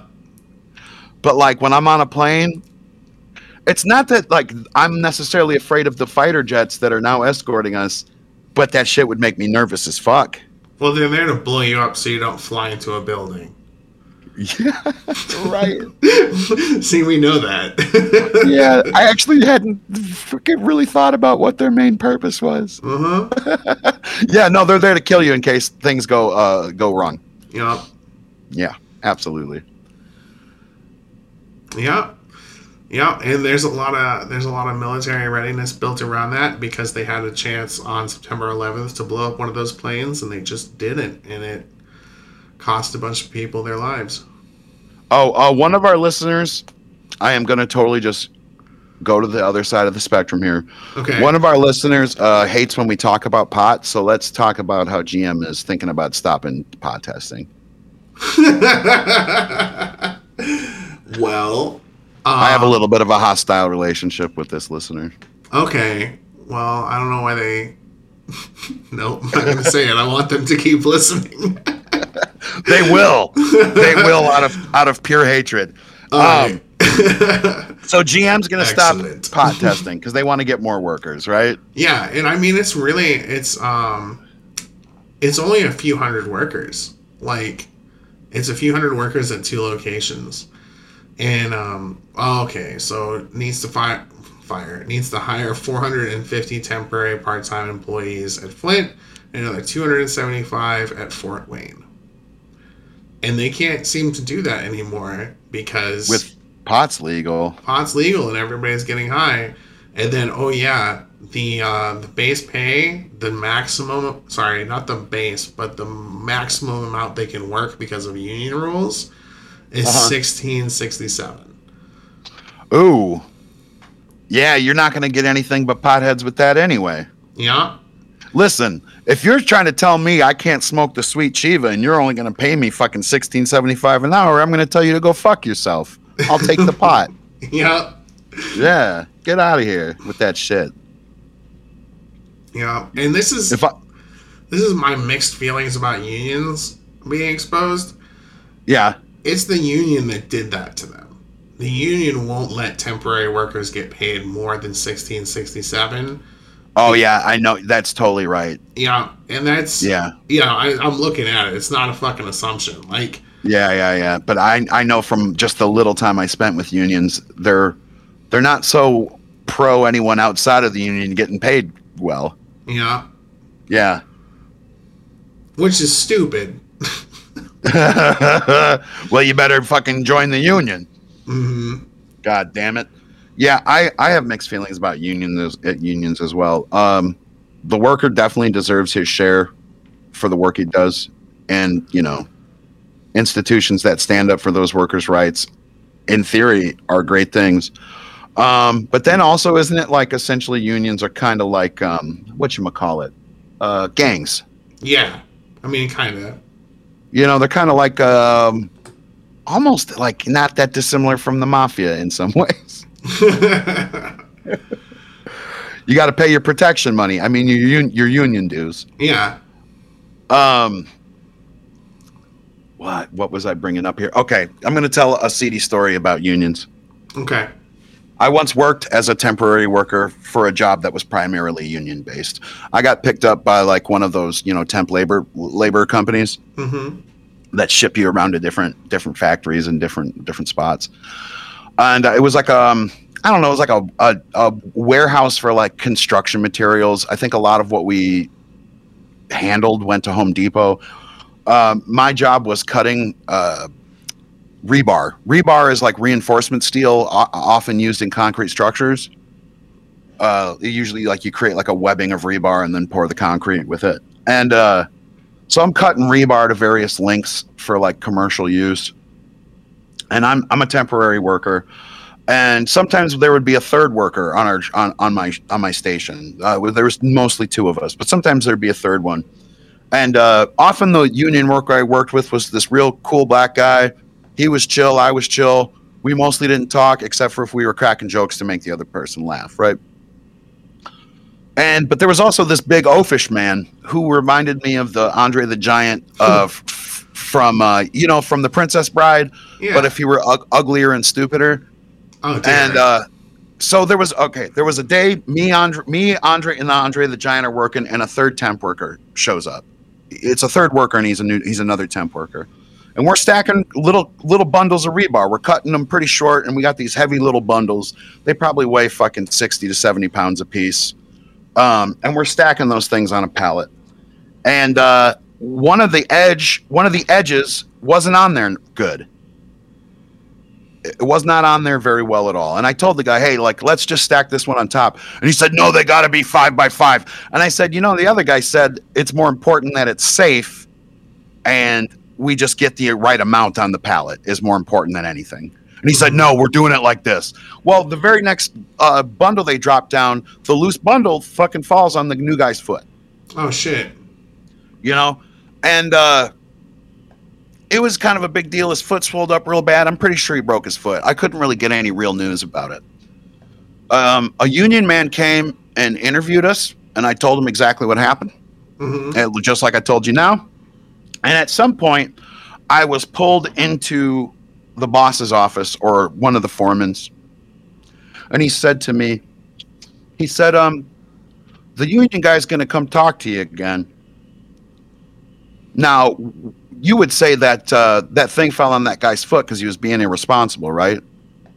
And I said, no, it happened because I told the guy the one thing was loose and he wouldn't listen to me.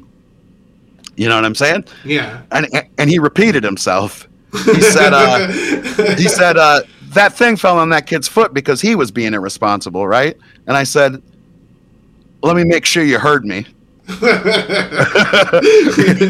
It fell because your union guy wasn't listening to reason and wasn't being responsible. Okay. And I was fired the next day. Yeah. Yeah, absolutely. I worked that one last day, and then like towards the middle of it, he was like, this is your last day. A guy came in while we were working and told me it was my last day. And I proceeded not to really do anything for the rest of the day. You know? Fuck you. You're right. And you know, at least dangle the carrot in front of me that you're going to start paying me union fees. You know? Yeah. You didn't even dangle a carrot. Come on. If you want me to be corrupt, you got to fucking give me something for it, you dummy. He just expected you to be a dumb temp worker. Yeah. I used to work for GE in one of their assembly plants, and I got my wrist started to hurt, and then like I went to the doctor, and they're like, yeah, your wrists are fucked now because you were the nature of the work you're doing, you got a repetitive injury. Yeah. And so I don't remember exactly what the process was, but eventually I get interviewed by these people who work for GE, and they're like, look, if you, I needed the job, and they're like, if you are saying that your wrists are hurting, then we have to fire you, and you haven't worked here long enough to have a repetitive motion injury, so we won't compensate you. So do your wrists hurt? And I needed the fucking money, so I was like, you know, they're a little sore, but they'll be okay. Yeah, absolutely. I got more ibuprofen in my back pocket. Uh-huh. Yeah, and I honestly should have done the same thing. What's that? I got fired like 2 weeks later because there were a group of people. There were like these 3 ladies that would just pick a temp and talk shit about them until they got fired, and it was how they felt powerful. Yeah, dude, these environments can be really crazy, especially when you're a temp worker and you have no like, no seniority at all. Yeah. Yeah, you're essentially expendable. I got fired from another temp job because I worked on like a packing line. Uh-huh. And I was at the end of the machine where we were getting the final product and we were stacking it on pallets. And somebody had a fumble and there was a bunch of boxes that fell. And the lady who pushed them through the machine that did the final taping to get them to us started shoving them through as fast as she could and laughing. You know what I'm saying? Because she just loved that the chaos was happening. And I got fired because I shut the machine off on her, and my good friend who was working there got fired because he called her a dumb bitch. And we were both let go that day. But yeah, like she had sort of needled us. Like she loved needling the stacker guys, like just whatever she could do to like make it harder on us. I got fired from, since we're talking, this is apparently the topic. Yeah. I got fired from working for Kettle Foods because I wouldn't crawl inside their giant microwave oven. Yeah, me neither. Thanks. No thanks, boss. Yeah, he was like it was in standby mode and the doors were open. You know, like the service hatches. He's like, go in there and clean that out. And I was like, what if somebody closes the door and like, you know, doesn't know better and they hit the button and I start being microwaved, there's no way out. And he's like, yeah, that's not going to happen. And so like, I still didn't get in. I was like, if you turn it all the way off, then I'll go in. And he's like, that takes 30 minutes to turn back on. And I was like, well, then I'm not going in the oven. Yeah. How much are you paying me? And you have the fucking gall to ask me to do this shit? Yeah, it was like $11 an hour or something. Right. And that was that was like a lot to me. Well, I know, I understand that is a lot, but it's not my life a lot. I know. Two fives and a one. You know, there's a lot of shit I would do for 2 5s and a 1. Let me tell you. But fucking crawling into a giant microwave that is still turned on is not one of them. Yeah. Yeah. I'll sing you Wagon Wheel for $11, and that's my worst nightmare. You know? So fuck that. All right. Well, I think this concludes our show. I think we did. Yeah. Let's crawl into a giant microwave and say goodbye. Do we want to plug, before we go, do we want to plug our Discord? Yes, Our we website? do. We Yeah. have somewhat hyphen, that's like a minus sign, somewhat hyphen competent .com. And that's where I post things where you don't have to log in to listen to the show, so you don't need Spotify or whatever the hell else we're on. Yeah. And then- It's just like a nice little home for you and us to be. In the upper right hand corner of the website, there's a button that says we have a Discord, and you click that and it brings you to a page with a link to Discord. Yeah, and right now, he's an admin now, right, Inko? Yeah, Dr. Inko Toboggans, goes by Inko, is our independent researcher and memologist. He's where I get a fair amount of the stories that I get. Yeah, actually, if you're just wanting to read interesting news stories, like he has the Discord well populated with stuff You know, and memes. every week it's a thankless job, and he still does it. Yeah, and we really appreciate it. I wish he's such a mystery to me. He speaks mostly in memes and crypto bots. Yeah, And I'm intimidated. It's almost like as if though he is some strange wizard behind the curtain.